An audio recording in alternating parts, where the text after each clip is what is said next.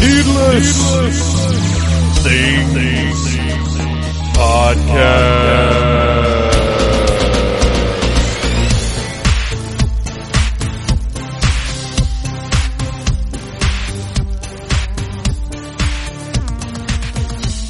Hey, Phantomaniacs, welcome to the newest episode of the Needless Things Podcast, where we talk about toys, movies, music, and all manner of pop culture dorkery. I am your host, Phantom Troublemaker, and I am miserable because I have Aeroplane by the Red Hot Chili Peppers stuck in my head. I am here in Wilmington, North Carolina, and the radio stations are a little bit different from what we have back home in Atlanta. For the most part, I find them to be better. They have a little better rock and roll, some alternative stuff. You wouldn't think the little seaside town would be able to beat Atlanta in terms of radio quality, but they do, hands down. But unfortunately, that also means there are going to be some alternative songs of the past that are maybe not so good, and Aeroplane is the Red Hot Chili Peppers song where I said, well, that's enough of that.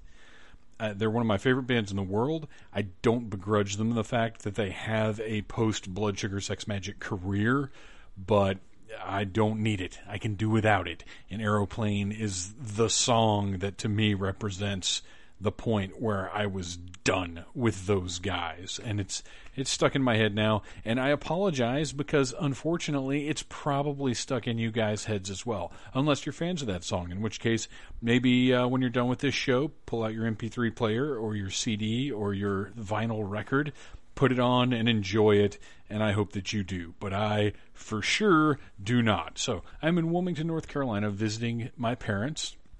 We went to the beach today. I still have the briny salt of the sea encrusted in my beard. I rinsed off. Fortunately, my parents are members of a fancy seaside institution, so we can go down to the beach, and then we've got showers where we can go rinse off. And my dad took my son fishing, which was very exciting. My son caught 7 fish, which is 7 more fish than I've ever caught. He had an aptitude for it, and they had a lot of fun.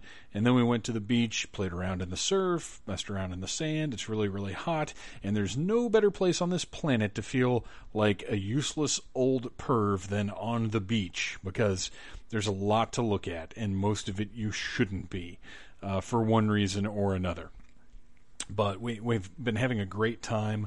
We're going to the aquarium tomorrow, the aquarium at Fort Fisher, which is at the far end of the beach, and that's going to be fun, and we're going to watch some fireworks. And tomorrow night, our final night here in beautiful Wilmington, and I truly do love it here. It is an absolutely wonderful town. I understand why all of my family is from here. My parents returned here when my dad retired, and it's just wonderful, full of fond memories for me. But tomorrow night we will be on the Carolina Beach Boardwalk, observing the fireworks and eating Brits Donuts, the finest donuts in all the land. And that is not a paid advertisement. That is a personal plug. I've been eating Brits Donuts for 40 years now, and not regularly, obviously, or I wouldn't have made it 40 years. But these donuts, man, you go in, it's on the boardwalk. And it's they've updated the boardwalk a little bit. It's not as grimy as it was for a few years, but it's still a boardwalk. And you go, and there's Brits Donuts, and you walk in the shop, and the kitchen is right there. And you can see them dropping these rings of dough into the fryer right in front of you. And when you order them, they pull them out of the fryer and give them to you in a white paper bag that has glaze and grease dripping through the bottom. And these donuts are the most delectable desserts you will ever put in your mouth. You barely even have to bite them. You can't touch them. They're so freaking hot, you can't touch them at first. You've got to carefully wrap your fingers in a napkin, and there's a method to this. A way to wrap the napkin around your fingers so you can touch a fresh Brits donut. And you reach in and you pull it out of the bag, and you're going to get glaze all over your hand And some of you may know this, some of you may not. I have a terrible aversion to sticky things. I can't tolerate sticky things. If my son is eating pancakes with syrup on them, I have to move across the table, and it's hard for me to be near that. If I get stickiness on me, I freak out. As a matter of fact, our first night here, we went and had seafood, and I put my hand down on the table, and seriously, my butt is clenching up just thinking about it now. I put my hand on the table, and it stuck, and I pulled it away, and there was some like gunk on my hand, and I went, "Ugh!" And my family looked at me, what's wrong with you? And I said, I got sticky, I've got to go to the bathroom right now. I went to the bathroom, washed my hands. Can't handle sticky. With Brits Donuts, I don't care. I stick my hand in that bag. I get glaze all over my hand and my knuckles and my arm hair because there's just no way around it if you want that Brits Donut. And trust me, you do. Get that Brits Donut out with my specially napkin-wrapped fingers, and you barely even have to bite it. You just put it right in your mouth, and it just melts away. It just melts away. Oh, and you take one bite, and you take another bite, and 4 bites later, it's gone. It's gone. It just melted away into your system. The sugary, doughy deliciousness, so light and so sweet and so fulfilling.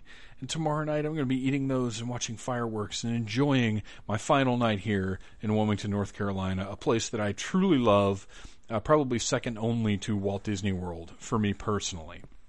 So there you go. There's a little bit of my non-Phantom life. And I am sitting here in my parents' house in the front bedroom, sequestered away, recording for you folks on a terribly uncomfortable stool. So chances are this is, once again, not going to be a very long intro, but that's okay because the show quality is so high, you guys are going to be delighted for me to stop the intro and get into the show, because we're talking about my favorite movie of all time, Big Trouble in Little China.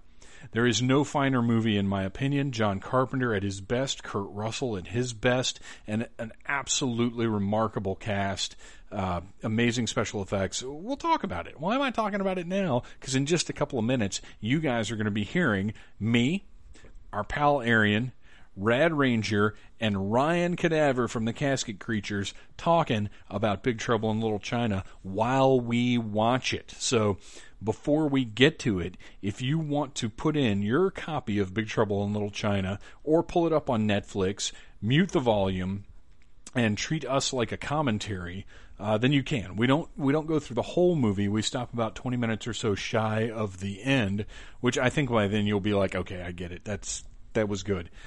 But yeah, if you want to put in your copy, and if you don't have a copy, go to needlessthingssite.com, click on one of the Amazon links, and buy yourself a copy. Treat yourself. It's only $10 for the Blu-ray, and it's a gorgeous Blu-ray. Highly recommended. I mean, it's my number one movie. You must buy it. All right. Moving on to other ways to promote Needless Things and myself.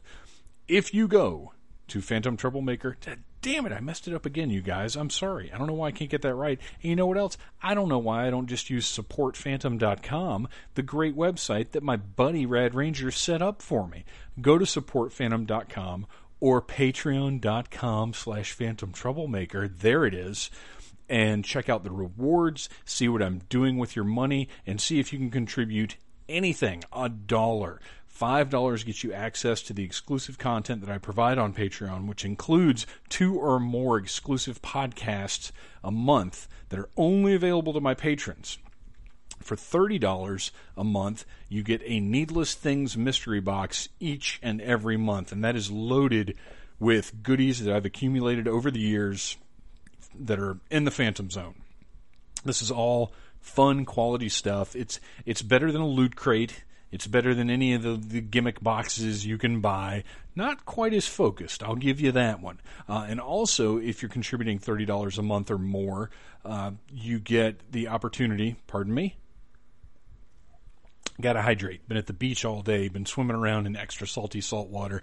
Got to get that water in me. Also, if you contribute at the $30 or more level, you get entered to win a random toy from around the Phantom Zone. And this is a big deal toy. This is not like a Muscle Man or something. This is a packaged toy from my walls, my personal collection. or the opportunity to come on the Needless Things podcast and plug whatever you want to plug. And it is that time where I will now put over everybody that is supporting me on Patreon. Give the shout-outs, if you will. First of all, we've got Zach. Thank you very much, sir. I appreciate each and every month, and I hope you are enjoying your mystery box. We have Red Ranger. You don't have to do it, man. You do enough for me already, but I appreciate it, and I know you want to hear the exclusive podcast every month, because it's great, and why wouldn't you want to? We also have Lucas. Lucas, I love everything you do, man.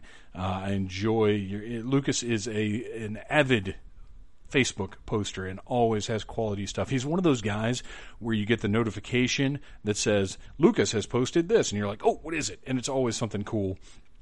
And finally, of course, Bo, thank you, sir.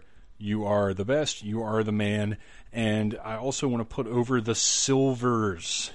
Google the Silvers, rock and roll, and you will find some cool stuff there. Excellent music. And, of course, Mick Orton of the Silvers was on the show a few episodes ago, and you're going to want to go and listen to that one as well. Now, one more piece of business I got to get out of the way, and I'm going to make it brief this time because you guys know where it is. You know how to help out. Odious Lists. It is the new party game where you get lists, you get a timer, and you get a die with 20 letters on it, and you sit down with 6 of your closest friends. A few more or a few less are okay. You can work around it. And have a hilarious time making lists that are foul, offensive, and will cause a riotous time at your get-together, particularly if mixed with a responsible dose of adult beverages. Now, to check out Odious Lists, you can go to needlessthingssite.com, search Odious Lists, and you'll find my review of the game. I thought it was great fun. We played it in the Phantom Zone and had an awesome time. And you can also just go to the needlessthingssite.com front page, look for the big giant square on the right side of the page that says Odious. And if you order your copy of Odious Lists there, Needless Things will get a kickback. I will get a kickback, and you will help pay for the Needless Things podcast and needlessthingssite.com. And that's the only way I make money, folks. So check out supportphantom.com, check out Odious Lists, and hook me up. Or just go to the Amazon, click one of the Amazon links, and go buy something. I don't care what. And you know what? I'm going to steal this one from Jericho's podcast, which I just started listening to. Go to the Amazon link, buy something, tell me what you bought, and I'll mention it on the show, and we'll have fun with it, and you'll be part of the elite Fantazon Club. I'm not calling it that. But anyway, it's time to get to the show. Here's a little bit of music, and then a lot of Big Trouble in Little China.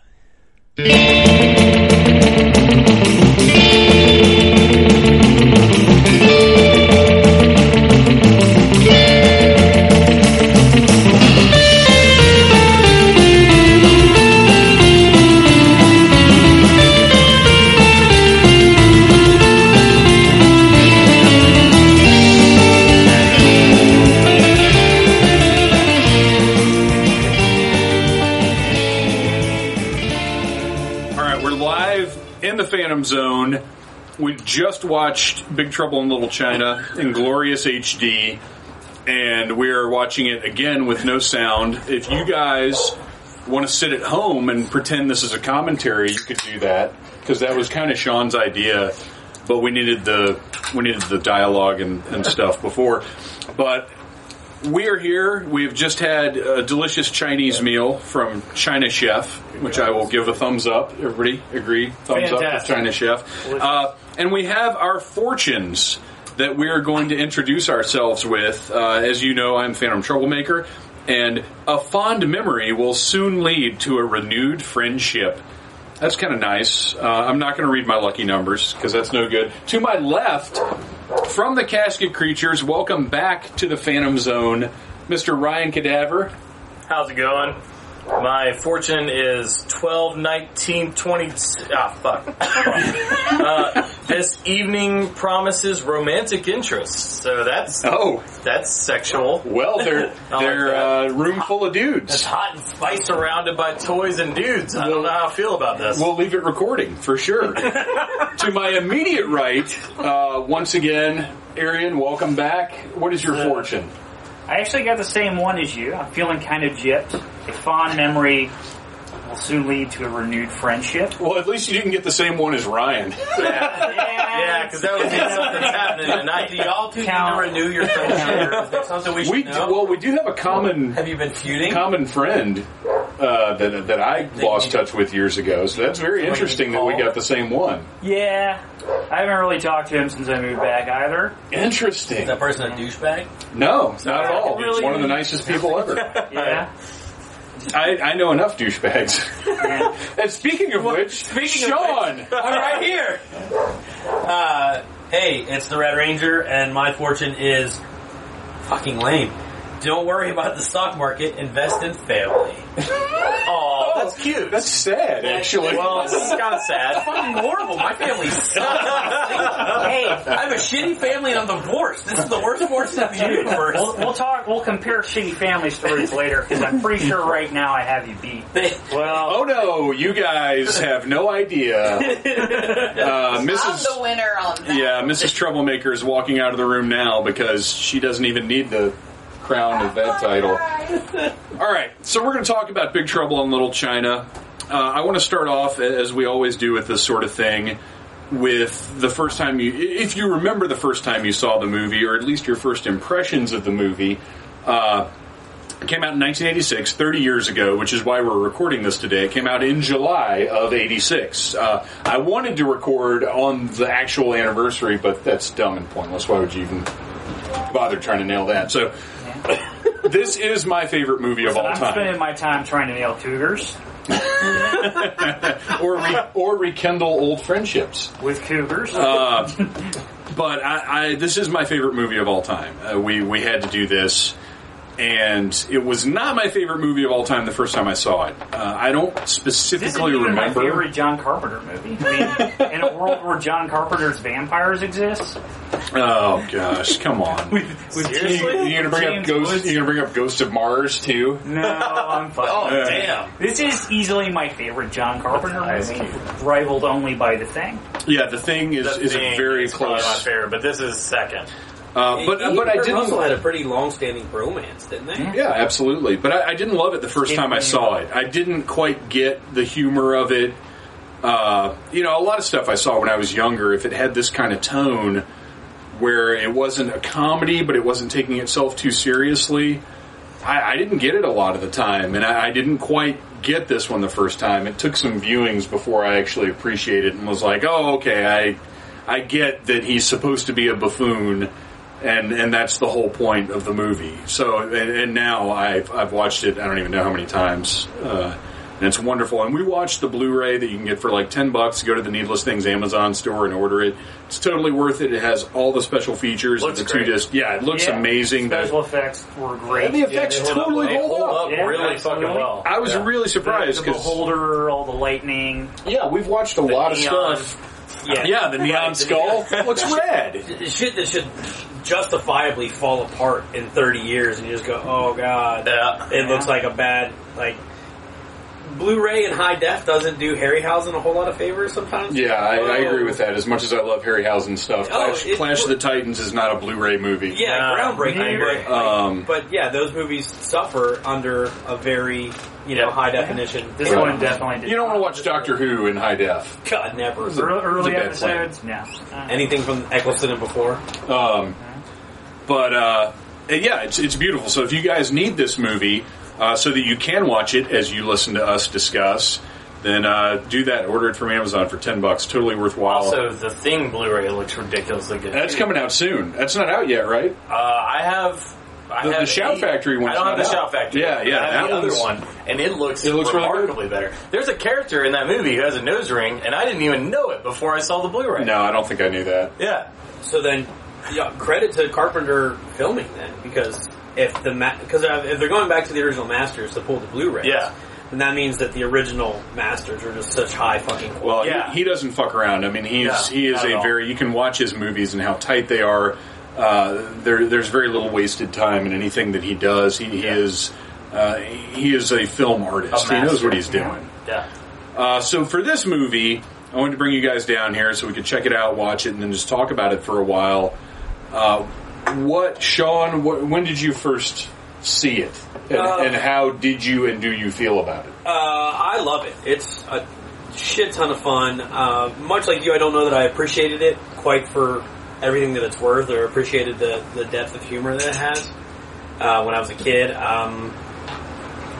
I didn't catch it in theaters, so I probably caught a edited for television version first, and then picked it up on like HBO or Showtime, something after that. But then it became one that I would go to pretty frequently, or anytime it was on, I would make sure to sit down and watch it, because I knew it was always going to be really entertaining. It's so goofy, it's so over the top with everything it does. It takes nothing seriously.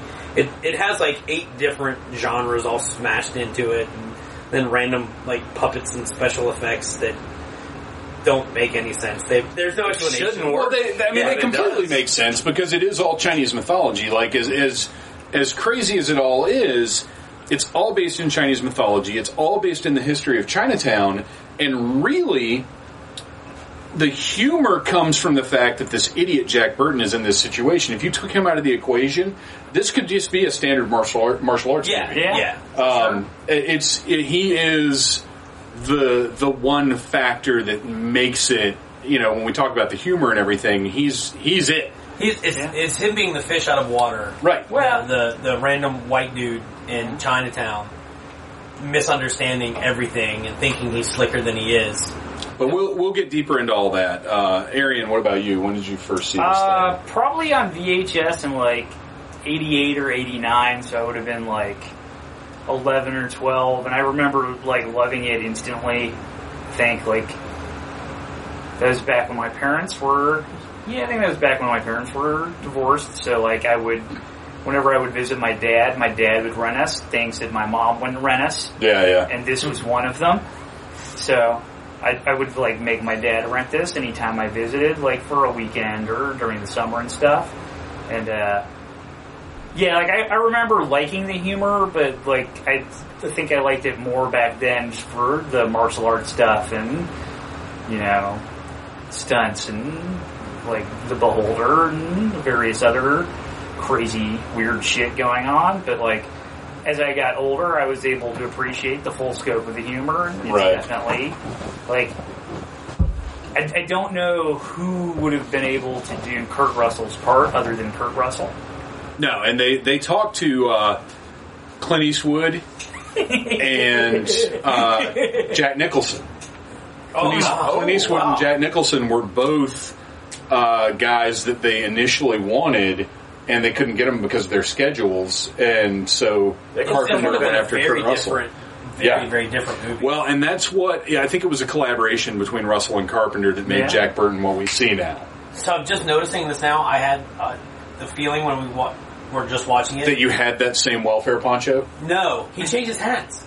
His hat is completely different. He's wearing a totally different Harley Davidson hat in the beginning of the movie. Is that right? I didn't notice that. And the other movie, it's got an orange circle behind the Harley Davidson. Sure. And I was like, and this one it just says Harley Davidson. Of all the things to change, we'll have to keep an eye out for when he switches. For other inconsistencies. I think we're going to need to write to John Carpenter, you guys, and tell him that he may need to fire his continuity director. I should send out a tweet. This shit is not cool. Send out a tweet and just put John Carpenter on blast. And be like, he's not. Stop with your on blast. He's not gonna care because he's all about making music now. Yeah. Ryan, what was your earliest experience with this? I'm a little younger. I saw it in the 90s. I saw it probably about 95, 96. So this was one that you showed up in Blockbuster and rented or whatever? Well, so me and my buddies would all get together and we would stay up all night and watch fucked up VHS movies and drink Surge. And all the shit, all the shit the 90s. When he says we would drink Surge, he doesn't mean there was some Russian guy who was lactating. He's talking about an actual beverage from the Coca-Cola. That stuff is disgusting. They started. I loved it. They started making it again. Oh, really? Yeah, out again. You can order it online. I saw some dude drinking one, and I judged him poorly while I was drinking my Dollar Monster. Wow! Oh, that was like. You're drinking the shitty energy drink. But I was down with the Surge. Yeah, I loved it. So we'd stay up all night and we'd drink Surge and we would play fucking Sega Genesis and watch VHS movies and we'd always pick up something else. I remember it very clearly, it'd be I remember Ride the Span was when I first saw Return of the Living Dead and I first saw, Time Cop and all these movies we're talking about, you know, so it was around that time period in the 90s. But I remember seeing this movie, and at the time, like I said, Sega Genesis, I was super into Mortal Kombat, and I remember seeing Lightning and being like, holy shit, it's rated. This movie's awesome. And that's the main thing that I remember from the movie. Right. Obviously, there's a lot more going on, but dude with the big hat shooting lightning was the coolest thing I've ever seen. So I was instantly in love with the movie, not realizing that it had jack shit to do with Mortal Kombat, apparently. Well, when you're a kid and a teenager, though, I think there is a tendency to kind of latch on to one thing and to be like, oh, I recognize that thing. Now I can get into this world and dig this. Like I think that happens a lot more, just because we know less things then. Yeah, our frame of reference is so much smaller than it is now. Absolutely. That when we see something that we know like that, it's exciting, and you're like, okay, cool, I can dig this. So that's my first memory of it. But you know, obviously as I got older, and like now I own the DVD. I don't own this fancy Blu-ray, and I need to.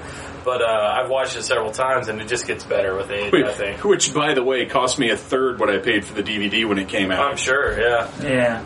It looks great. And, I mean, the movie gets better as it ages, honestly. I love it. It does. It moves so fast. And real quick, Sean, you mentioned Doofy White Guy, Fish Out of Water. And I want to get into this while I'm still sober enough to make sense at it. Makes sense at it. Makes sense while I'm at it. I am making sense at a thing. It's like I'm aiming sense at something, which is kind of what I'm doing. Just don't get it into things eye. No. Well, let's not even talk about things. That's a whole other podcast. Yeah. The climate that we're in now, there's an awful lot of outrage out there. Is there? About a little bit. Just a tad. What? I haven't noticed. One of the most recent things is the lack of Asian characters in movies. Strong Asian characters in movies. People are really mad that, what's her name? Fancy Pants actress is Doctor Strange. Tilda Swinton. Tilda Swinton in Doctor Strange. She's not an Asian dude. Is the Asian one? Yeah. Right. What's more racist? I don't know which way, and then Scarlett Johansson whatever her name is, Kusanagi, is that her name? Yeah. Ghost in the Shell. There's a lot of anger about that. There's the whole John, which is weird because that shouldn't even be a thing. Right? Yeah, I don't understand. I don't understand the Iron Fist one. But like. That one is the one I don't understand. Me either. Because that's the way it was written. He's a white guy. That's part of the narrative that he's a white guy. Yeah. But anyway, there's a lot of rage about that. There's a lot of rage about females in movies. And we just sat and watched a movie that was made 30 years ago that has a female lead that is a much stronger and more competent character than the male lead. Oh, very much. That has an entire cast of Asian actors that are stronger and more competent than the male lead, the dumb white male lead. White dude, yeah. And yet, this movie would never be made this way today. No. Well, I mean, you also could never make Blazing Saddles again. Right. Yeah, right. But the main character in that was the smart black guy. Yeah. But it would never be made because it would be considered so racist. And it actually isn't. That's the thing. It's the exact opposite of it. He's one up on everybody at all times. Like with this, Jack Burton is... It's like Sheriff Bart says, oh baby, you are so talented. And they are so dumb. They're so dumb. So for this one, Jack Burton is our... He's our gateway into it. Yeah. So what we're seeing everything through his perspective. So even the stuff that is silly and stereotypical with regards to the Asian culture, if you look at it from the perspective of this is a white guy telling the story. Well, if you remove his perspective, this is just straightforward. It's just a martial arts movie. If you remove him, it's just which is great. Kung Fu movie. Yeah, but it strips away like a layer of humor that is necessary for it to be as beloved as it is. It's an iconic movie as it is. I think you could do it today, but actually it would probably happen where it would be an import. Like Hollywood's not going to make this movie. No, well, they are, but apparently they absolutely are. Well, that's true. It will not be the same. Right, it won't be the same. Like way. I'm not going to be on that soapbox of like, I hate remakes or whatever. There are some remakes that are great. You and I have talked about that before. Is we're not anti-reboot, remake, whatever. We'll give it a chance for sure, but there are certain movies. This Buckaroo Banzai. They're making that into a television show. Yeah, and Kevin Smith's in charge, which horrifies me to my core. I want to love Kevin Smith all the time. I do love Kevin Smith. I love Mallrats. I love Clerks. I love Chasing Amy.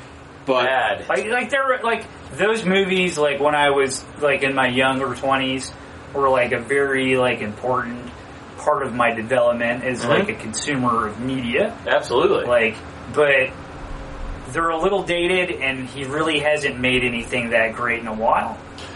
Certainly not Tusk. Which he left. You're not a fan of Red State, dude? I would rather have... I don't know. I didn't hate Red State. Red State isn't what people make it out to be because it's not as big an indictment of conservatives as people liked to pretend it was. And it's also not as good a horror movie as people like to pretend it was. It was just... I think Tusk has popped up on multiple shows now. Tusk, I would rather let somebody shit in my mouth than watch Tusk again.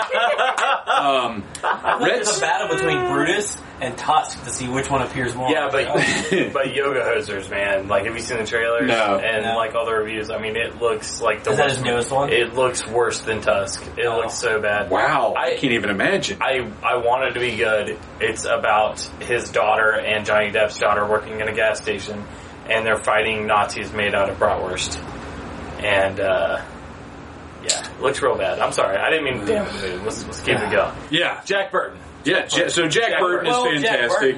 And when we're talking about how there's talk any day now, we'll have Dwayne Johnson as Jack Burton, and we'll see how that goes. Yeah. Here's the thing: is that Dwayne Johnson his comedic timing is good. Oh yeah, I love The Rock. I've liked almost every movie that he's been in. Yeah, so him cutting The Rock style.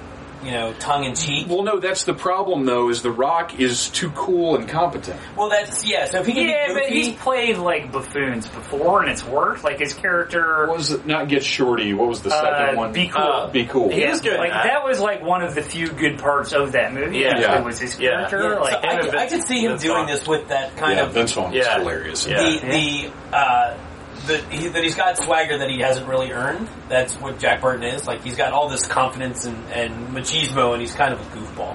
Yeah. And I could see, I'll be honest, Nathan Fillion I think is probably a better pick because as I mentioned, when we were watching but he's the movie, a little too spiritual. He's too Nathan Fillion-y. Right. He's a little too fat these days. Well, and you know what? Honestly, I don't know that Fillion is... Fillion's blustery, but I feel like the characters he's played really are more competent than Jack Burton is. Yeah, like they still have like the ability to get have you seen things Castle? Like on Castle, he's basically just doing Jack Burton. Like he is. I don't agree with that, and I think we're just going to have to leave it there. Yeah. We'll see. My problem with it is the thing I love about Jack Burton is he's a buffoon, whatever. But like he's got a little bit of like a little white trash in it. And I appreciate that. Yeah. Growing up in Northeast Georgia, like I appreciate the little you got the mullet, you got the trucker hat, you got the Harley Davidson hat. Like I appreciate the little bit of trash that he brings to his role. And Sean appreciated the fact that he was carrying saddlebags around. He had saddlebags. Tell us about your saddlebags. Renaissance boots. So what's up with the Renfest boots? For the listeners. If anybody can explain to us what the fuck these boots are that Jack Burton is wearing... He was a LARPer. He liked to LARP on the weekends. Join the Needless Things Podcast Facebook group, or just shoot me an email at phantomtroublemaker@gmail.com and explain these fucking boots to me. I bet those boots were from John Carpenter's personal collection. Yeah, that wouldn't surprise me. The whole outfit was from John Carpenter's one. He was like, fuck wardrobe, I'm going to borrow your clothes, Johnny. Sean, explain, we see early in the movie at the beginning when Jack is gambling in the fish market. He has some saddlebags. He does. Which doesn't make sense because he's not riding a horse or a motorcycle. Right, he's in a truck. He is in a gigantic truck. Right. But apparently, there's good reason to just carry saddlebags. No, there's not good reason. Well, explain why you did. Well, because I went to college, and in an attempt to... Was it horse college? It was not. Although the equine program at UGA is apparently very good. It is well renowned. They've got a lot of husbandry classes up there. They're like a big deal, right? I failed them. That's probably. Sad. We were going to have you husband our animals, but now we can't.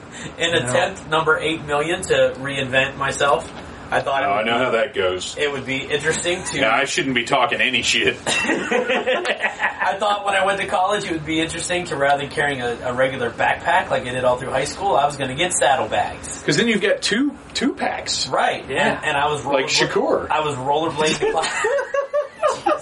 God. It's only going to get worse. I got the dad jokes. Yeah, that's bad. Dear mama. Yeah, so I went to Horsetown in Snellville, Georgia, and bought saddlebags. World-renowned Horsetown. Yeah. I didn't even get the cool leather ones that would hang over your shoulder. Wait, they're cool saddlebags? He couldn't afford the cool ones. Cool within the context of saddlebags. At least your mom didn't make you saddlebags. Oh, God.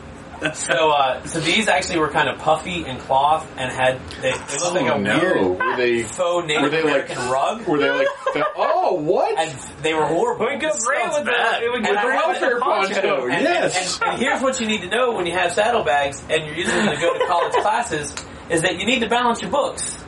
Because if you have too many books in the front or not enough books in the back, that's just going to fall off. And you just lay them over your shoulder like Jack Burton? Yeah, and I would rollerblade to class. And so I would rollerblade. That sounds like a lot of work. Gosh. Clearly, I was not planning on getting laid. Dude, here's the thing. College? Did you have to wear, did you have to carry a blunt instrument to beat the ladies away from you with? Because I can only imagine they were just swarming on your knee. All over. If I had seen someone rollerblading with saddlebags, I wasn't cool at all, ever, and I would have kicked the shit out of him. You wouldn't have been able to catch him because he's on rollerblades. He would have jumped on some railing and slid down. And he'll fall, then I'll just go over there and... And if there's nothing, stick, you could have thrown a piece of bark. Yeah. You could have sneezed. All right. So saddlebags are dumb.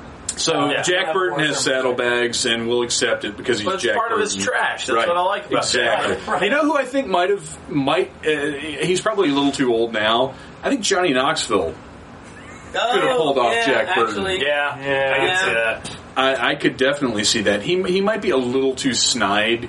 Yeah. But I can see that. See Bryan Cranston play him. What? You haven't even been drinking. I want to see Idris Elba needs to be Jack Burton. and everybody. Idris Elba. And every character ever. Every character, because he's amazing. Look at that. Honestly, this now. Dude, I want that. This is my choice for the reboot. Danny McBride. Danny McBride is Jack Burton. I would rather see him in that than in Alien. The new Alien movie. Yeah. No, totally. And he's already got the haircut, so halfway there. That's what I'm saying. He's got the haircut, he's a little bit trashy, but he's also arrogant and buffoonish. I wonder if he's just impersonating Kurt Russell as Jack Burton. Is that Danny McBride's whole career? Dude, because... is that what's happening? I mean, Kenny Powers is kind of Jack Burton. He is. Well, even in Foot Fist Way. Yeah. That's what he's been doing. I think we've hit on something here, so it's time to move on to Jack Burton's Sexy Kimono. All we're going to do, you guys might have thought we were going to provide some in-depth coverage of Big Trouble in Little China. We're just going to talk about Jack Burton's wardrobe. Is that the same Fu Manchu that's on his tank top that's on the calendar? Like, how many times did this character Is that what that's I thought Fu Manchu was facial hair. Speaking of outfits, look at Nice Guy Eddie's fucking jacket here. That's not Nice Guy Eddie. That's Cousin Eddie. Whatever. We can do a Reservoir Dogs one in the future. Vacation, right? Eddie is wearing. Oh, you're right. I'm wrong too. He's just Eddie. Oh my gosh. We need to do. There needs to be a movie with Nice Guy Eddie, Cousin Eddie, and Eddie. Except Chris Penn's dead. So let's move on. All right. Eddie is. He's wearing so many patterns. Like if you have epilepsy, you should be warned before you look. Well, he has his plaid suit. Different shaped. Yeah, he's got a really odd shape too because the actor his head has a presence. Yeah. I don't want to be rude about. He's got a big head, and I've got a big head, so I can say that. But his body, one of us. He looks like a pumpkin on a toothpick. It's like a toothpick. But he's got this nice green and purple, or perhaps blue, sometimes it's hard to tell, plaid suit, a striped shirt, and a tie with super 80s, like, dynamic slashes across it. At first I thought it was paisley. It looks like a Zach, who's Saved by the Bell, Zach? It looks like a Zach Morris tie. Yeah. That's amazing. Totally. Speaking of amazing... I just love this movie. Kim Cattrall. Kim Cattrall is kind of hot. Delivering lines like a crazy person. Not even delivering lines, just reading the plot. Yeah. Oh, yeah. Well, there's a lot of exposition in this movie. And the ladies deliver most of it. Yeah. We get a little bit from... is that a Pokeball pin? Oh, that's what I wondered before. I noticed because Gracie Law, way ahead of relevant. Yes, the lawyer Gracie Law, very ahead of her time with the enamel pins on her sweater blazer thing. She had lots of flair. This is also a time where your last name dictated what you do. Yeah. Yes, Burton was. Well, never mind. So Gracie Law comes in, delivers a lot of great lines, and then we've got Wang's. I don't know if that's his dad, his dad or his grandpa. Is it his uncle? I think it's his uncle. Wang's uncle delivers a lot of lines. Later on, Margot just dropping information. I mean, Margot, the news reporter. It's amazing. Yeah, is her last name reporter? We don't know. Or is it newspaper? Margot Newspaper. Margot Newspaper. That's probably her name. But an amazing amount of plot is delivered via dialogue, which I usually don't prefer. I like it. I like show rather than tell. Yeah. Right. But in this movie, in the style that Carpenter's going for, there's that great wipe that just came out of Wang's nose that Ryan pointed out before. The weird circular wipe. Wipe. To the insane pink car. Right. It's like they changed nobody would drive. Is that Eddie's car, or is it... I feel like it's Eddie's car. Yeah. I feel like that's what Eddie would drive. He's a tacky dude. Yes, Eddie he is. going to drive and 50s. I think Kurt Russell, Jack borrowed that suit from Eddie. That's exactly what I was getting ready to say. That's got to be Eddie's suit. Yeah. Despite the fact that Kurt Russell's a foot taller than Eddie. We never see his pants. Well, these could be magic Chinese clothes too. He's looking like a nerd. He could be wearing. Is magic Chinese clothes a thing? I want to know. For sure is. Also, I love the fact that the madam at the White Dragon or whatever it's called. The White Tiger. The White Tiger, the elderly Asian madam is named Mrs. O'Toole. I'm Patio Furniture. Clearly an alias. But as the movie goes on, things get weirder and weirder, and I always like that build, where the filmmaker chips away at your suspension of disbelief. I always enjoy that kind of thing, and not to get too fancy with it, but Game of Thrones did something similar where it started off as just straight up like medieval knights doing shit, and they slowly introduce magic and dragons. They're like, we're going to lower like a frog into boiling water. Yeah. We're going to slowly turn the heat up, and then you're not even going to know. You're going to be like, there's fucking giant dragons setting people on fire. And just like in this one, before you know it, there's a creature made of eyeballs flying around licking its face with its tongue that doesn't match from shot to shot.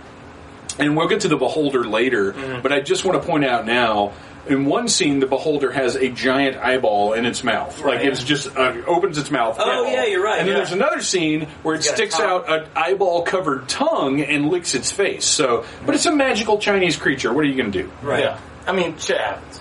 Right. Yeah, exactly. Yeah. In a way, now that I'm thinking about it, it almost turns it starts off as just kind of any other 80s movie, and then it becomes almost a parody of kung fu films. Like a little bit of a fantasy. I don't know that it's a parody, because again, Burton is really the only ridiculous element. Yeah, and it's not making fun of it so much as no, it's not at all. What we're trying to do is make a uniquely American. It's like if Lethal Weapon turned into like the Never-Ending Story. Like it's just like, whoa, what the hell's going on? Yeah, no, that's actually a really good. Well, it's not quite as abrupt as From Dusk Till Dawn.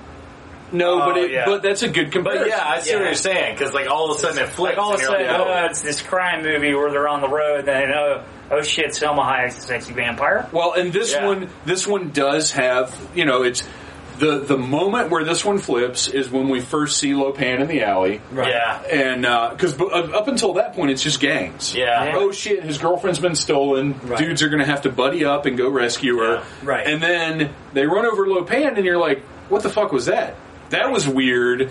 And then the scene we're at right now with lightning, and you're like, oh, we're into some serious mystical shit like now. Some Ghostbusters stuff. Right, exactly. Yeah. So, you got From Dusk Till Dawn. You've got one of my favorite movies like that just takes a left turn is a Japanese film called Dead or Alive. Oh, yeah. Have you seen it? Yeah. The whole... I don't want to give it away. I've already given too much away, but if you have not seen Dead or Alive, you need to watch it. Track it down. It's Takeshi Miike. It's the first movie I ever saw by him, as a matter of fact. And it's my favorite example of that left turn.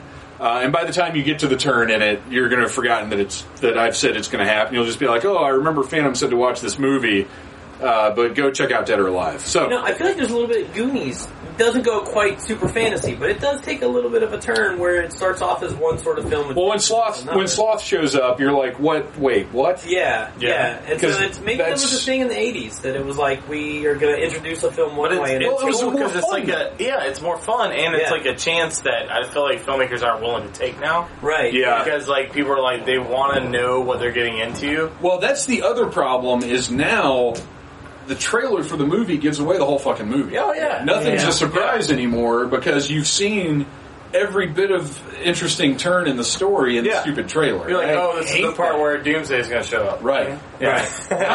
But I knew it because I saw the trailer. Right. Yeah. Exactly. Captain America and... they're going to fight in an airport. Yeah. Well, and that was so irritating is that scene didn't happen until the end of the movie, and if it hadn't been in the trailer, we know it's Civil War, right. But if they hadn't given that away in the trailer, it would have had so much more impact. Yeah, because the way the story was built was for that to be a surprise. I would like to point out that Jack is wearing his Ren Fair boots, even with the suit that he borrowed from Ed. That is fantastic. And he has the pants over the boots. If you have some boots like that, you don't take chances with them. Yeah. Never take you them don't off. Leave those. Do you think he wears socks with those, or do you think he goes barefoot? Ooh, that'd be rough. I bet he goes barefoot. Yeah. I'm not saying you shouldn't wear socks with those kind of boots, but I would wear socks. I would wear socks. I would wear My socks. feet sweat. Yeah. Well, so did Jack Burton's, but he just doesn't care. Well, you know what Jack Burton says. He says the check's in the mail for these fancy boots. Yeah. Is that what he says? That's exactly what he says. Do you see these fancy boots? Check's in the mail. Check's in the mail. He never says your dues? Have you paid your dues, Jack? Have you paid your dues for these boots? The check's in the mail, which is kind of like saying, no, I haven't actually paid my dues. So let's talk... I'm putting it off. Let's talk a little bit which is a very Jack Burton thing to say. It is. Kurt Russell at this point in his career. Escape from New York and The Thing have both happened. Yeah. And then, of course, you have... my mom is in love with Kurt Russell. I knew this from a very young age. And it's because of all the Disney movies that he did. Computer War Tennis Shows. Captain Ron. Well, I watched Captain Ron the other day because it was on cable, and not great. Yeah. Not great. Yeah. Did this or did Overboard happen first? This did. Okay. Overboard was after this. Didn't he have a whole series of stuff with Goldie Hawn? Weren't they married for like They were shacked up for they still are. Years. Are they? Yeah, they're not married. They never got married, but they're still. Kate Hudson's their daughter. What? Yeah. Is she or is she from? I think you're right. Actually, I think she's their daughter. I don't know. She may be from a prior relationship, but they've been together for a long time. All I know is Kate Hudson has a really nice butt. Well, so does Kurt Russell. So there you go. So does Goldie Hawn. Yeah, absolutely.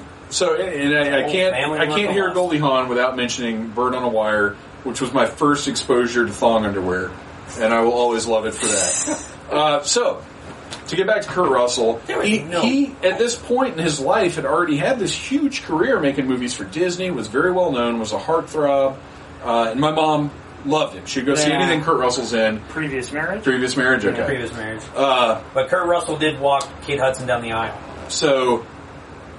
She has seen Big Trouble in Little China. I have watched it with her. I don't know that she's seen The Thing. I know she's seen Escape from New York. She has not seen The Hateful Eight. And with Kurt Russell punching ladies in the face and all that sort of thing, I don't know that I want her to see that one. Because I was kind of thinking, we're going to visit my parents next week, and I was kind of thinking about bringing Hateful Eight. Because it is an incredible movie. I was like, I don't know if I want my mom to see this side of Kurt Russell. Yeah. But he's And he wasn't. He doesn't have a happy ending. No, nobody. Yeah, she doesn't need to see that either. But Kurt Russell at this point, he wasn't a superstar, but he had an amazing body of work by this time, or a large body of work by this time. Yeah, I'd say amazing. Yeah, it's been great. Yeah, he was a natural. He's a natural actor. He approaches every role that he takes very seriously and finding the right voice for the characters that he does. And this one is John Wayne. Yeah, yes, exactly. And this that's one is absolutely John Wayne. Yeah, and that was his intent. John Wayne. That was his intent completely. And that's where I think, parody is not the right word, but there is where it is borrowing from so many little things and kind of putting a funny twist on them. It's a funny twist on a kung fu movie. But it's like I don't feel like it's like enough. I don't even agree with that. Natural. I don't think it's even a funny twist. And when there's so many different things that it becomes something else entirely. I think it's just straightforward Chinese mythology, and you just have Jack Burton there with his jaw dropped the whole time, and that's what makes it funny. There's nothing. David Lopan is not okay. Well, I take that back. David Lopan is when he's old man in wheelchair and he's doing his yeah. You're not put on this earth to get it, Mr. Right. But even that was done in the service of making Burton look like a buffoon. Yeah. Well, and how many scenes are there where something crazy happens and he's just like, what? Yes. He's like, terrific, Egg, 6 demon bag. Well, Egg is over the top. Wang's dialogue is all over the top. Like Wang's dialogue? Yeah. Now, Wang's the straight man. Yeah, Wang's totally the straight man. Yeah, but when he's explaining... Jesus Christ, that was accidental. You sure you haven't been drinking? ADD. Alright, fair. When he's explaining things, he explains them very over the top. I don't feel like he does. I feel like he's laying it down very straightforward. He's talking about the way he was raised with all this mythology and how he doesn't want to believe it. But, when you see that... Chinese have a lot of help. Yeah, Wang is absolutely the straight man, and I feel like if anything, he's subdued about these things that he's talking about. Because he has been raised with them, and because they are facts of life. I'll agree that Egg is... completely right. But he's also that character in just about every movie. Yeah, that's kind of just the actor. Yeah. Which is fine. It works. Yeah, I think it's great. Yeah. In fact, I think if I saw him do anything else, I would be disappointed. Yeah. Yeah, I wouldn't want him as like a lawyer. No. That would be no good. But then his name would be Egg Law. So. Egg Law. Egg Law. So Bob Law. We get into the mini hells here, and they're now being immersed in water in the elevator. They're about to exit into the hell of the upside down sinners. Yes, exactly. Well, it's so elevators and drowning. So is that what they're doing in? All right, backing up. So this is an empty chamber, and they fill it with water. Lopan is like his whole base of operations is seriously fucked up. Is it supposed to be all the 9 different levels of hell? I think some of them are represented here. Represented. I think if the movie had a bigger budget, we would have seen more of the hells. That makes sense. But I think this is one that they could practically do, and I think the deal here is that I don't even know. I think the suggestion is like the room that they get put in later in the wheelchairs. Right. It has the vents at the bottom that are letting the light in, and I think it's the same kind of room that they're going to fill it with water. Right. I think that's the same idea. They're not all these weird, where they're hanging on the walls. Yeah. I think it's the same kind of deal. There's all these weird, Let's talk about these Nerf balls. The clown noses. They look super soft. So Rain, this is Rain, right? Yeah. Rain, for some reason, has these Nerf balls that he pulls out of thin air and blows into Jack Burton's abdomen, and they cause him great pain. Something else up later, but they just never filmed that. That does feel like that, doesn't it? And it would make more sense for Wind to have that power because he just kind of shoots them off. None of them are Wind. Or Thunder to have that power. Okay, I'm glad you mentioned that because here's something. Okay, Big Trouble in Little China, like I said, my favorite movie of all time. It's had a huge impact. I don't know that it's honestly been echoed a whole lot in pop culture, but I think a lot of things have gone for the same tone. But the current Teenage Mutant Ninja Turtles cartoon did a Big Trouble in Little China episode. Really? Where David Lopan, James Hong... Oh man, I thought one of you guys would be on that. Oh, I don't know. The actor that played David Lopan voiced basically Lopan, except he was called Ho Chan. Wow. The storms are in it, but instead of thunder, it's wind. I don't know why. But, which kind of makes more sense considering what wind does in this movie. But yeah, it's straight up, it's almost a sequel to Big Trouble in Little China, except with the Teenage Mutant Ninja Turtles in it. It is incredible. Yeah, and awesome. It is, when I say that, you think, oh, well, it's got characters like that. No, it's as though they have done everything they could to basically make, awesome, I had it. They did everything they could to make it a sequel to Big Trouble in Little China that they could do without getting sued.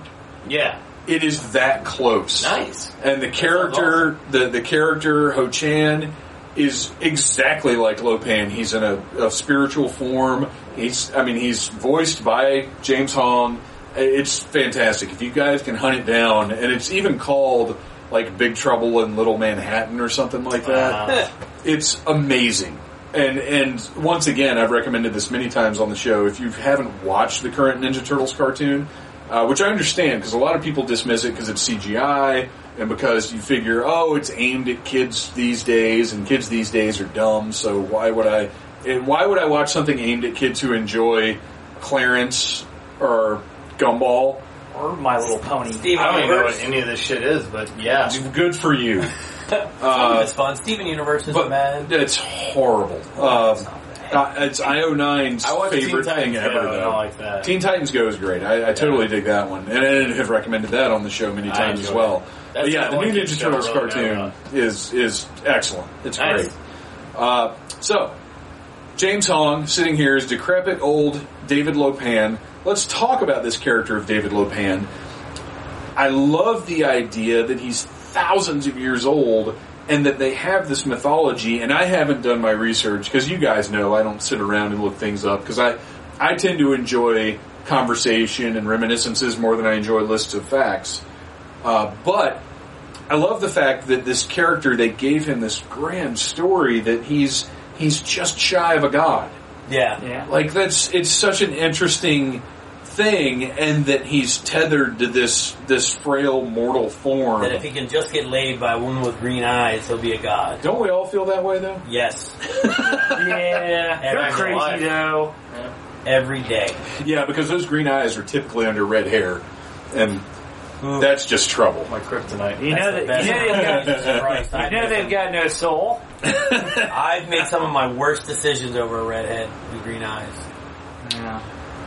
So, as far as the fight scenes of the movie, there's some great stuff in here, and we overlooked the big confrontation between the Wing Kong and the...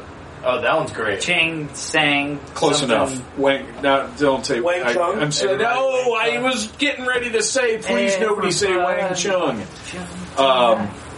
But the alleyway fight that is so well orchestrated. Yeah, that's one of the best scenes of the movie. The way it was shot, the stunt work is incredible. It is kind of funny to watch things. Alley. Yeah. It is kind of funny to watch things like the street move when guys land on it. Yeah, but see, I like stuff like that. I think it's cool, and it also shows they put work into it. Well, and it's also built that set, you know. Yeah. I'm a guy who, when I see something like that, I think, you know what, that's nice. They're not getting hurt. Yeah, that too, yeah. I can enjoy this. Well, as I pointed out when we were watching it, like, there is that scene where he drives down the alleyway, and it's like, on the street, and soundstage. Yeah. And it becomes clearly obvious they are no longer anywhere near an actual street. Yeah, right. They were like in the city, it's bustling, there's people everywhere working and doing various shit. Geese in cages. And then all of a sudden, just soundstage. Yeah, this is a set. Everything looks like a facade. This is a set that was built around somebody having a giant fight, so Chinese dudes with big mustaches and revolvers and meat cleavers could cut and shoot each other's to pieces. Yes, red turbans. Yeah, red turbans. That was actually a very multicultural Chinese gang fight, because the one guy came out and he had kind of the stereotypical Mexican Western cowboy bullet belts in a zigzag, like in a cross over his chest. He looked like he was straight out of like Fistful of Dollars. Yeah. And didn't even... And then the turbans. Yeah. Like, Jack asked what was going on, and Wang said Chinese standoff. Yeah. Chinese standoff. Like somehow this turned into a half spaghetti Western. Yeah, but that's a great scene. You know, that's one of the most memorable scenes of the movie for me. Like, I love that scene. There's some great fights that happen there. Yeah, there's some really great, like in that whole pantheon of crazy kung fu acrobatic stunt work. There's a lot of it that's included in this random little, whatever can you consider it, movie. And Carpenter makes a point of showing the impact. You know, in a lot of movies like that, you kind of get the feeling that you see a lot of light between the moves. Yeah. But here you get guys' heads jammed through windows and into walls and falling. I mean, you really see the impact of the moves and the fights and everything. Oh, yeah. While we're talking about fight stuff, I got to give a lot of credit to Dennis Dunn, who we've already talked about a few times. He played Wang, not only for his handling of lots of really heavy exposition, a lot of character work. He has to be. Well, he introduces Jack into the world. Exactly. Yeah. He has to be confident. He has to be heartbroken that his fiancée has been stolen. Right. He has to put over the story that he's been here in America working his fingers to the bone for years to bring the love of his life over from China. He's got to do a lot of acting, a lot of heavy lifting in this movie. And in addition to that, he has to do most of, like, some of the most badass martial arts stuff we see in the movie, he's doing, and he has no martial arts background. He, as a kid, he dabbled in martial arts a little bit, but he was mostly a theater actor. Wait, are you telling me that Chinese people don't just come right out of the womb? They don't just know it. Karate. There we go. Karate. Nice. Trigger. Very nice. So yeah, Dennis Dunn, who in any other situation would have been the star of the movie. And honestly, if this saw any kind of release in China at all, he was probably he was the guy on the poster, and Kurt Russell was like off to the left. Yeah, like starring Dennis Dunn and Stupid Honky. Right, dumb American with mullet. Right. Now I want to know if that happened because that would be awesome. Yeah, I wonder. Somebody Google Big Trouble in Little China Chinese movie poster. Well, and that's what. So I probably used no, I didn't phrase it correctly earlier, but he delivers a lot of intense dialogue. Yes, that's absolutely correct. And so that's what I meant kind of by over the top, and then what he's saying is like super, super intense, super, super delivery, and it is a strong juxtaposition against the goofy, and like what's happening. And you're right about that. He is delivering insanity. Yeah. But he's selling it. He's delivering it in a very straightforward total manner. Straight face. Yeah. Like, I'm telling you this story that is literally batshit crazy, but I'm going to do it like it's the biggest, most important thing in the world right now. But at the same time, is just part of reality. Right. And that's part of what sells the movie and what helps with our suspension of disbelief. Let's go around and talk a little bit about some of you guys' kind of favorite moments from the movie. Arian, what's when somebody says Big Trouble in Little China, what's one of the first things that springs to your head, or what's something that you're like, I want to talk about this part of it? Funny Jack Burton lines, just peppered throughout the movie. The scene where he first meets feeble old Lo Pan is a particular favorite. Lo Pan's line, "You are not put on this earth to get it, Mr. Ben," is one of my all-time favorite lines. Are you crazy? Is that your problem? Yeah, that's a great line. Come on, you expect me to believe this crap? Some of his interactions with Egg, it's like terrific. 6 demon bag, Egg. What's in it? Wind, water, fire, earth. All that kind of thing. Oh, that kind of thing. That's so good. Well, and Kurt Russell's just general incredulity throughout the whole movie. Yeah, that's one of the best parts of the whole movie. He's put out just from the jump. Yeah. Ryan, what about you? What's a scene or an instance that's honestly like if we're talking about like the first time I saw the movie, like the main thing for me was just the character design. Like the way Lo Pan looks, like is just it's incredible, and like he's scary and looks, like the perfect villain. Mm-hmm. Lightning, like all the character design was just like that's what like the imagery from the movie stuck out to me. And then years later, I watched it again and actually got the full movie. But like watching it as a kid, all the images, like the neon and all the bright colors and like all the ridiculous looking characters. and the Chinese wild man or whatever. Like characters like that. Those are the things that really stuck with me over time. Yeah, I agree. The Storms. I mean, I would probably say the Storms over everything. They're really super iconic. So cool. Yeah. And they're just the coolest fucking They're badass. Yeah. And, spoiler alert, the way they go out is, they kind of go out like bitches. Right. Yeah. Right. So does Lupin. And yeah, well, and his is totally, finally, Jack Burton gets his redeeming moment. It's the one time Jack Burton gets to do the thing right. Right. Yeah. One time it gets to be useful. Yes, exactly. But they do tease it. Like there are those tease moments. Yeah, well, it's total callback to the beginning, which I hadn't. Obviously, I'm aware of the sequence of events, but I hadn't necessarily until we watched this tonight put together that him catching the bottle is that moment for him catching the knife and throwing it back at Lupin. Movie. Yeah, right. They totally establish it's all in the reflex. All in the reflexes. John, what about you? What's a standout for you? It's a movie where there's so many things that are just so over the top. Like the three warriors, the Storms. They're ridiculous. They're ridiculous. The little entry when they're committing the sacrifice for the two women to, Lopin's god. They're all like... And they do like... flipping around. Yeah, they do like this long 5-minute extended... It goes on forever. It's more absurd than watching one of the women from NXT making her entrance. Right, exactly. More absurd and scripted than that even. Right, exactly. It's more absurd than an old school ECW Sandman entrance. Well, okay, let's not get ridiculous. No, because the NXT entrances are enjoyable, and Sandman makes you just want to jump off. Yeah, change the Zubaz, really? Yeah, right. But everything is just so over the top, and when you think about it, like if you read it on paper, you go, "This is going to be dumb." None of it should work. Yeah, I can't imagine what the script. Looked like. Right. This man is going to fund this movie, like reading this. Right. So we're giving you. I can't imagine why Clint Eastwood and Jack Nicholson passed on the role. Right? Well, this was a studio film, though. This is, Carpenter, after this movie, because of the experience he had with it, went back to making independent films and never made another studio movie. The budget on this was like $25 million. It was $20 million. $25 million. Only made 11.1. Yeah. Grossed 11-ish. And there were a lot of definition of a cult classic. Not to get too much into the fact dropping thing here, but there were a lot of factors involved in it.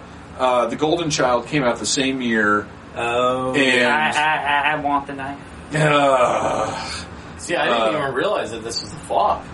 Yeah, it was a huge failure. It was a bomb. I didn't even know that. The Thing was a bomb. Yeah, The Thing. That movie's amazing. Bombed like a motherfucker. Yeah, The Thing is like one of the most important movies ever made, I'd say, and it's a huge commercial flop. Yeah. And Carpenter was horribly depressed for a year. I can imagine, dude. The amount of work that went into I made this I basically invented a genre. Yeah. And put all this effort into it. It's incredible, and it just fucking bombed terribly. Should we point out that Kim Cattrall is a horrible diver? Yeah, let's talk about Kim Cattrall, who takes on a pretty solid diving pose and proceeds to belly flop into the water like a 6-year-old child. Yeah, there's no diving. Or a fat white man like me. Also, yes, they're in a pool that's 10 feet wide, and there are 60 guns firing into it, and nobody got shot. That's impressive. Look, Mythbusters, man. Well, you're fine. You're good. Yeah. If you're being shot at, go underwater. Yeah, that's true. Mythbusters did. I just watched that one the other day. I did not know that. Yeah, the water totally kills the bullet's momentum. The water slows down the momentum. Yeah, even for a fucking elephant gun. I mean, it's...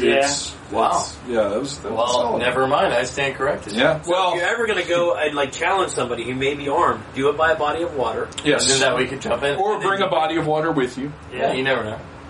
Or another body. Always be prepared. And then stand behind.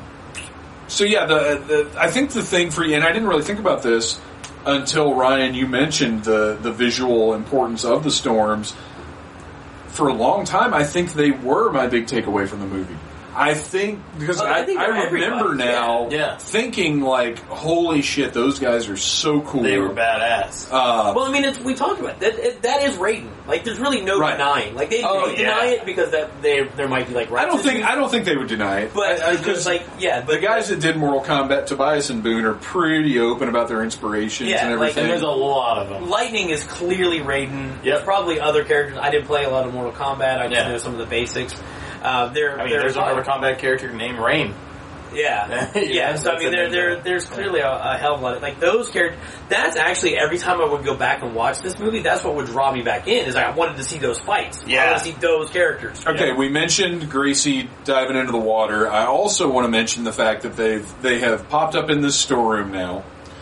And I love how covered with dust this storeroom is. And it always bothered me. This is anal retentive me as a kid, I guess. Jack Burton soaking wet. Pops out of this grate, slides across that dust, and I'm like, oh my gosh, all that dust and dirt is all over his jeans and his fancy Renaissance Festival boots now. Yeah. It always bothered me. He's just filthy. And I'm not worried about the ninjas. That's another good point. So if they do remake it, and The Rock is Jack Burton, is he going to be wearing that exact outfit? Because if not, I'm not a fan. I think before we started recording, we talked about this a little bit, and I think he's going to be wearing chandelier jeans. I think he's going to be. Chandelier jeans are. Have you seen Deadpool? Yeah. Okay, Deadpool, at the very first, when Wade Wilson, before he's Deadpool, he goes to the guy's place and orders the pizza. Right. And the guy's wearing jeans with, like, all the bullshit on the pockets and stuff. Dazzle shit? And he says, you've got too much shit on your jeans. They're jeans, not a chandelier. Great line. Yeah. Great line. Okay. And it's so you're saying that they're going to go with, like, the whole, like, dude bro douche. Right. Yeah. I don't think it would be your white trash. Affliction tank top? Yes. Oh god, he's going to borrow Absolutely. King Lawler's work. It'll be an affliction. It'll be an affliction tank top with like a nod to what Jack Burton is wearing. It'll have like the sun and right. Yeah. It'll be an Ed Hardy Japanese flag son. Man, I'm already sad. That's probably I'm pre-sad. I ruined the movie myself already. It's not even in production. Whoever. I mean, and we keep talking about Dwayne Johnson playing Jack Burton. We don't necessarily know that that's the case. We know that Dwayne Johnson is a strong driving force behind the remake. Dwayne Johnson. I want Dwayne Johnson to be Eddie. You know what? Maybe it'll be Big Trouble in Little Samoa. Actually, I'd be cooler with that. That I could go for. I would be cooler with that. You know what? And that's Big Trouble in Little Polynesia. When people reboot and remake things, I think it does work better when you take the basic tenets of the story and maybe alter it. Actually, you could do this in a Polynesian island and then just use Polynesian myth.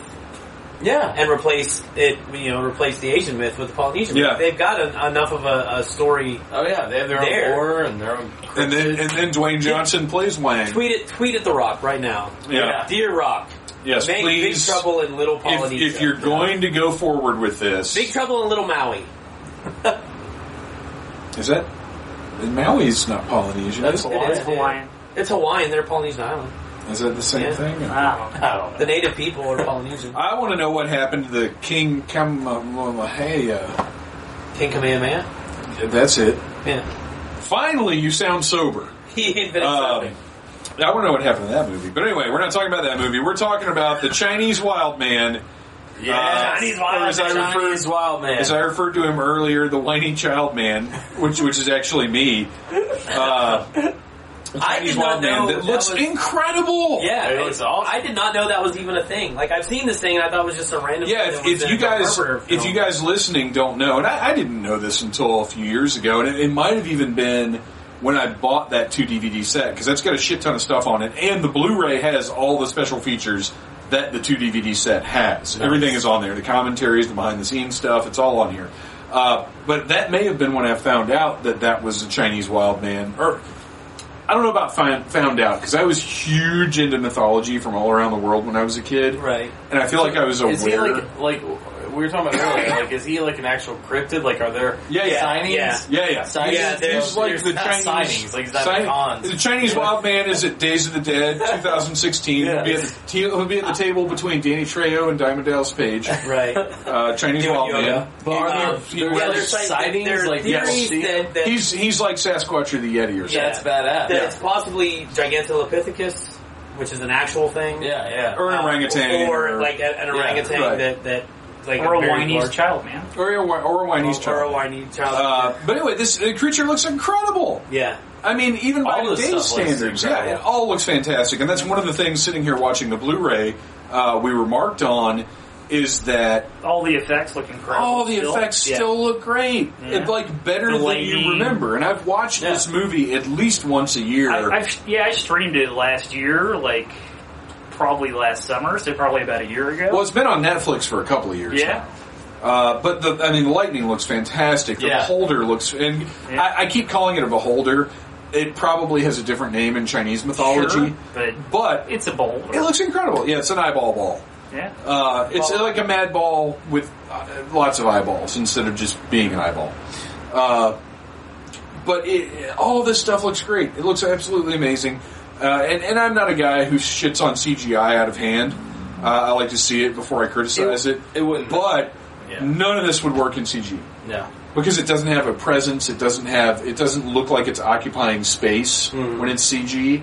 And this stuff is all, even if it's superimposed like the Beholder, it's there. Yeah. And the Chinese Wild Man, if it was done today, it would probably be mostly CG. And I like that.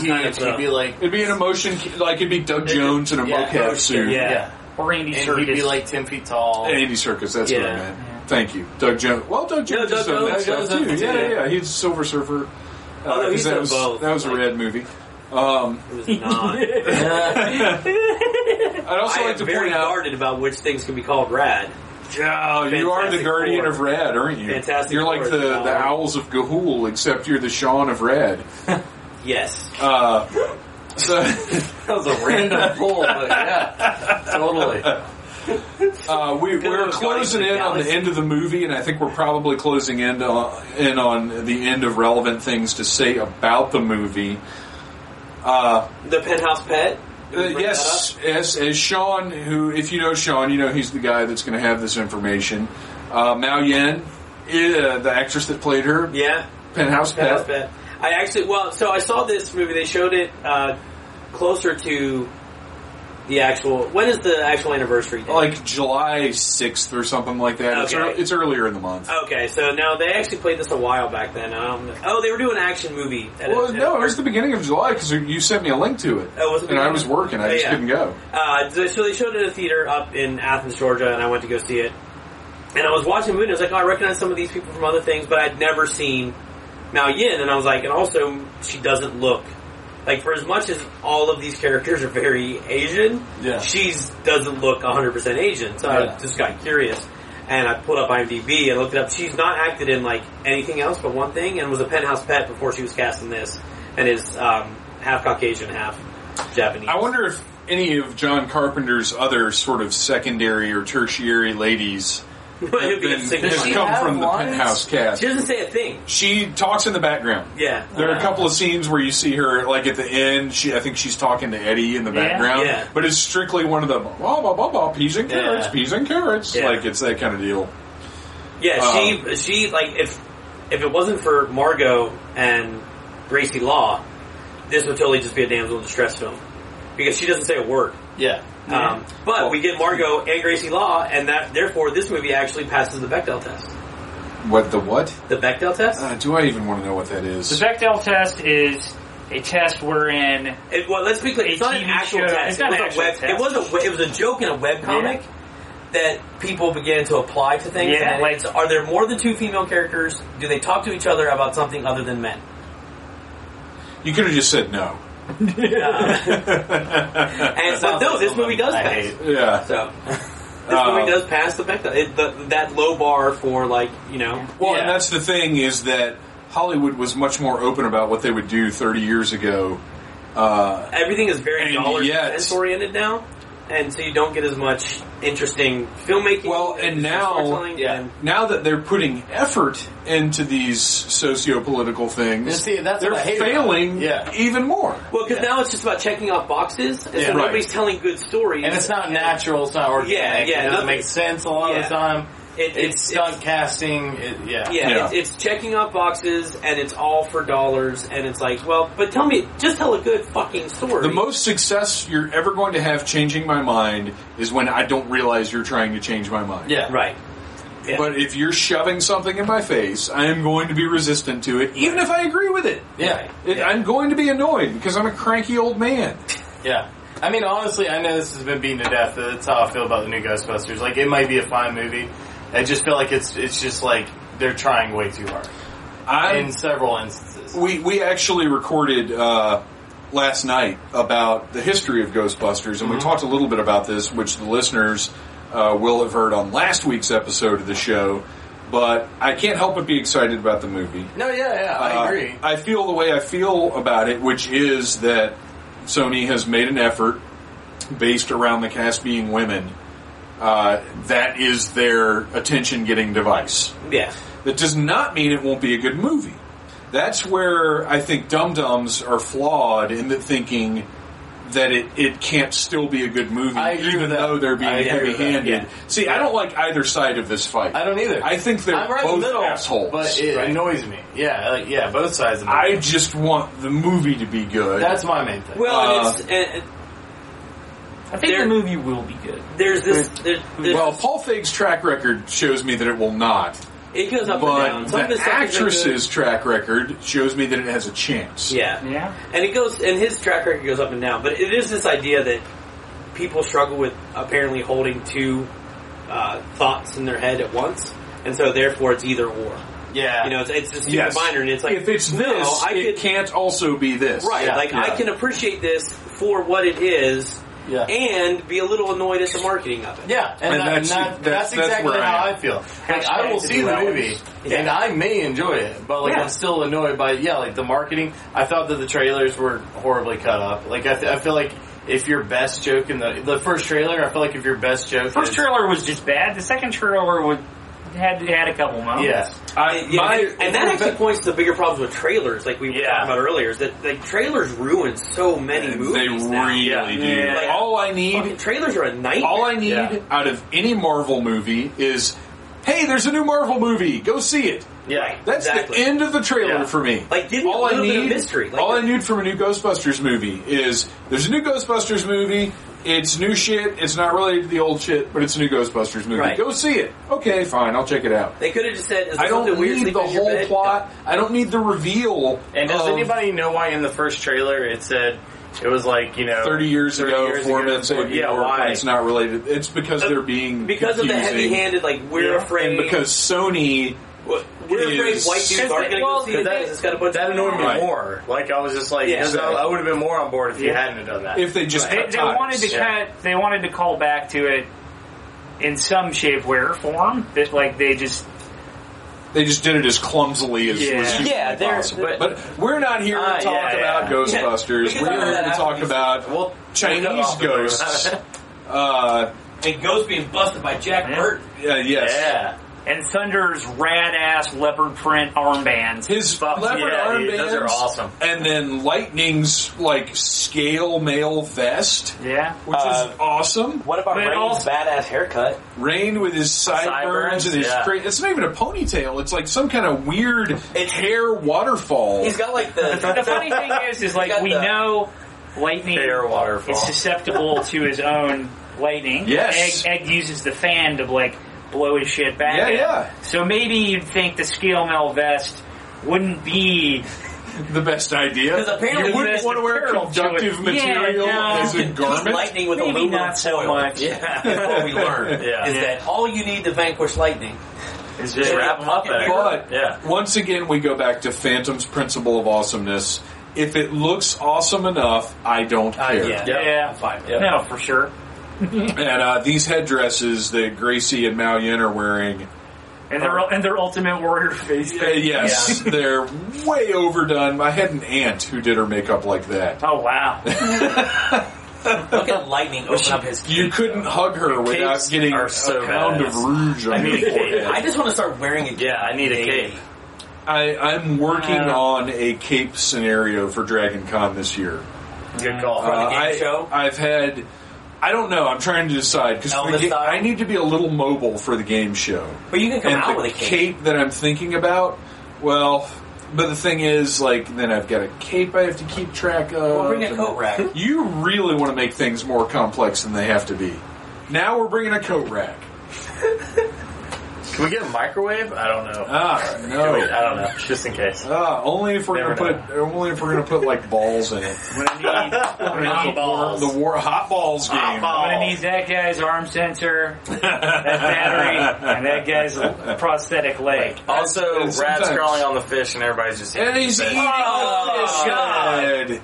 That is out of a movie with a lot of weird shit in it. That's the guy eating the raw fish head. It's the nastiest. A guy with a weirdest. 6-demon bag doesn't weird me out nearly as much as the fish with the fuck out. Filthy hair on this 6-demon bag. Right. Like some giant rank ass. For the longest time, I thought, does Egg Foo have a ponytail that I keep missing? Well, you asked us. You were like, because legitimately, I was like, is his hair just that? Has he got like a Billy Ray going on? What's happening? Like, does he have a ponytail that pulls down one side? I'm so confused. Well, I think we've exhausted. The movie is not over, but I think we are. We've probably. I think we've exhausted every time because this thing's got like half an hour left, and I don't think we do. No. What we're gonna do? Yep. Closing thoughts about Big Trouble in Little China. It's so much fun. It's fantastic. It's an accomplishment not only in special effects and in utilizing this massive Asian cast the way that they do. It's without John Carpenter setting out to make a statement about Asians in film, about women in film. He just told a good story and just used characters that made sense. And that's what's good about it. Yes, exactly. Yeah. He was not filling off checkboxes, and it's the most entertaining, for me personally, the most entertaining movie I can watch. I can watch it any time of day. It's not one of those movies. It's not Wes Anderson where I have to be in the right mood to watch it. Yeah. I watch it anytime, any place, with any group of people, and I'm going to have fun. Ryan, what about you? What's your closing thought on this thing? If you haven't seen Big Trouble in Little China, please watch it immediately. It's so much fun, so good.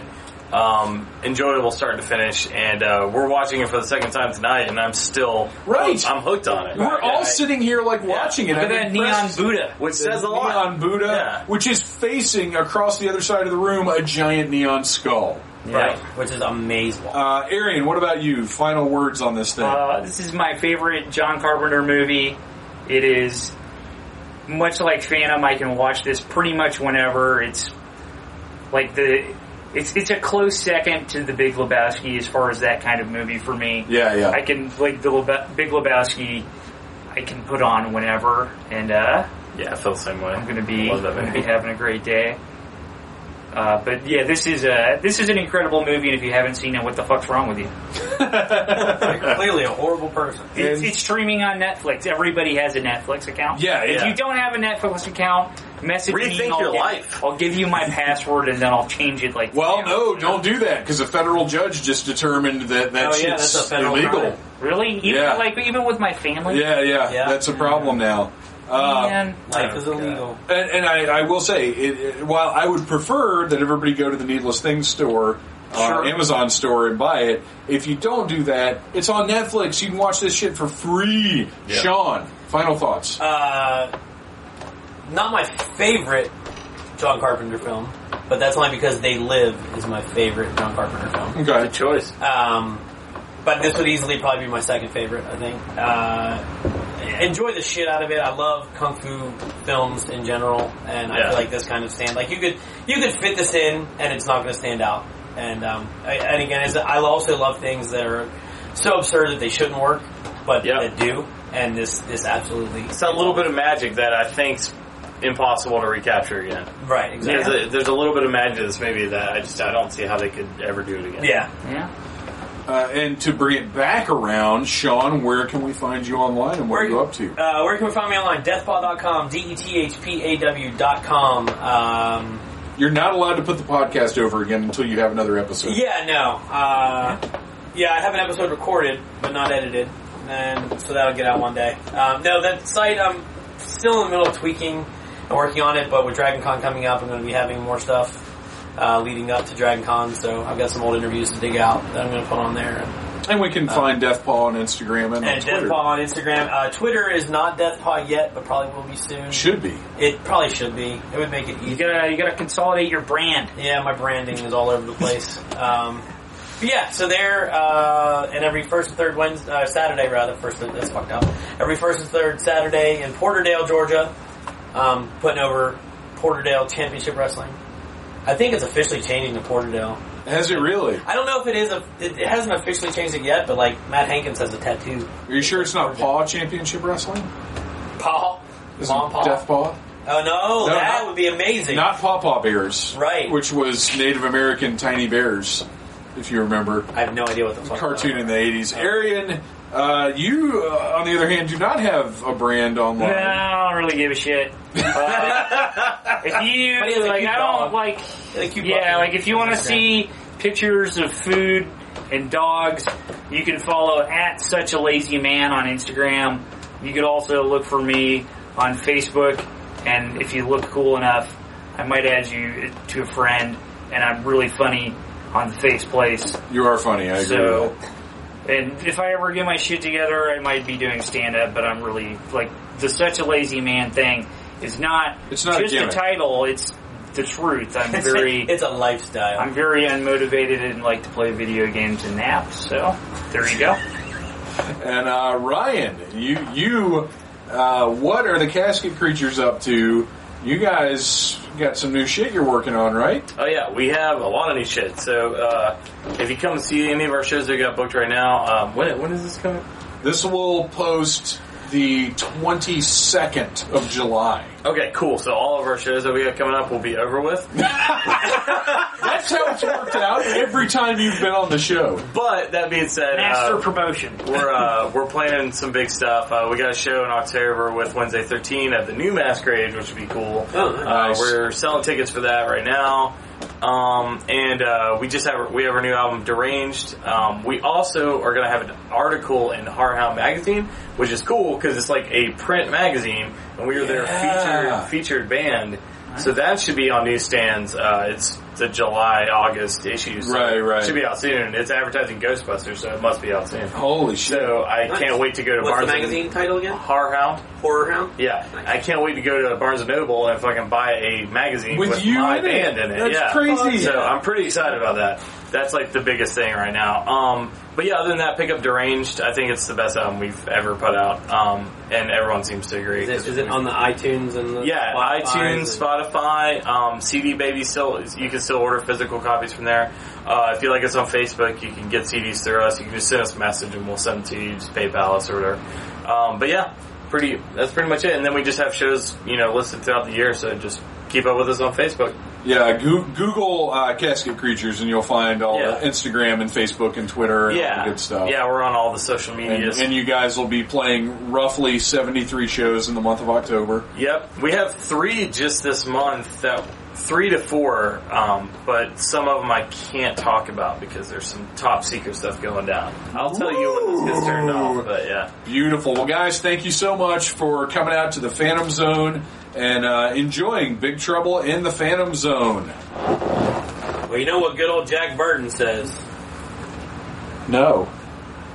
What does he say? Check is in the mail. Oh, I thought you were going to have something else. I can't remember anything else. Good journey. Oh, good journey. That was silly. But it does make me miss Mr. Bo Brown. But it also makes me think that Mr. Bo Brown will be back on the Needless Things podcast next week for our coverage of San Diego Comic-Con 2016. That's right. your favorites of the Needless Things Irregulars, our head of research, Ryan Schweck, the belligerent monkey, Jay Hornsby, and my lovely co-host, Mr. Bo Brown, will be joining me on a special episode of the Needless Things podcast where we will discuss all of the toy news and maybe a few other things that went down this very weekend at San Diego Comic-Con. And there's already some stuff, like we could already do a show just from what's been revealed by Wednesday night. One other thing I want to mention, this is kind of weird for the outro, I should have mentioned it in the intro, but I felt it was long enough. There's a wrestling show here in Wilmington Saturday, tomorrow for you guys, that I didn't even know about. And it's got Kevin Nash, it's got DDP, it's got a bunch of your favorites, James Storm, Jeff Jarrett, some people that I think are pretty cool. But the show is expensive. It's pricey because there's a day-long meet and greet type of thing, and then there's an actual wrestling event in the afternoon and in the evening. But the meet and greet stuff is like 25 to 50 extra bucks to get stuff signed or to get a photo op. And then they charge you to get in. They charge you for pictures. It's a lot of money. And besides, I got to get back home. We're leaving Friday. I'm moving back home in the Phantom Zone Friday. So me and Mrs. Troublemaker can finally sit down and watch Stranger Things because I've been waiting this whole week. You know what? I wanted to talk about the WWE draft as well, and there just wasn't time this week. Won't be time next week either, but I'll be back. I love you guys. Thank you for listening to the Needless Things podcast. You're the best. You can find the show on iTunes, Stitcher, Downcast, or in the ears of a Trader Vic's employee. And of course, it's at needlessthingssite.com. Love you. Mean it. Uh-huh.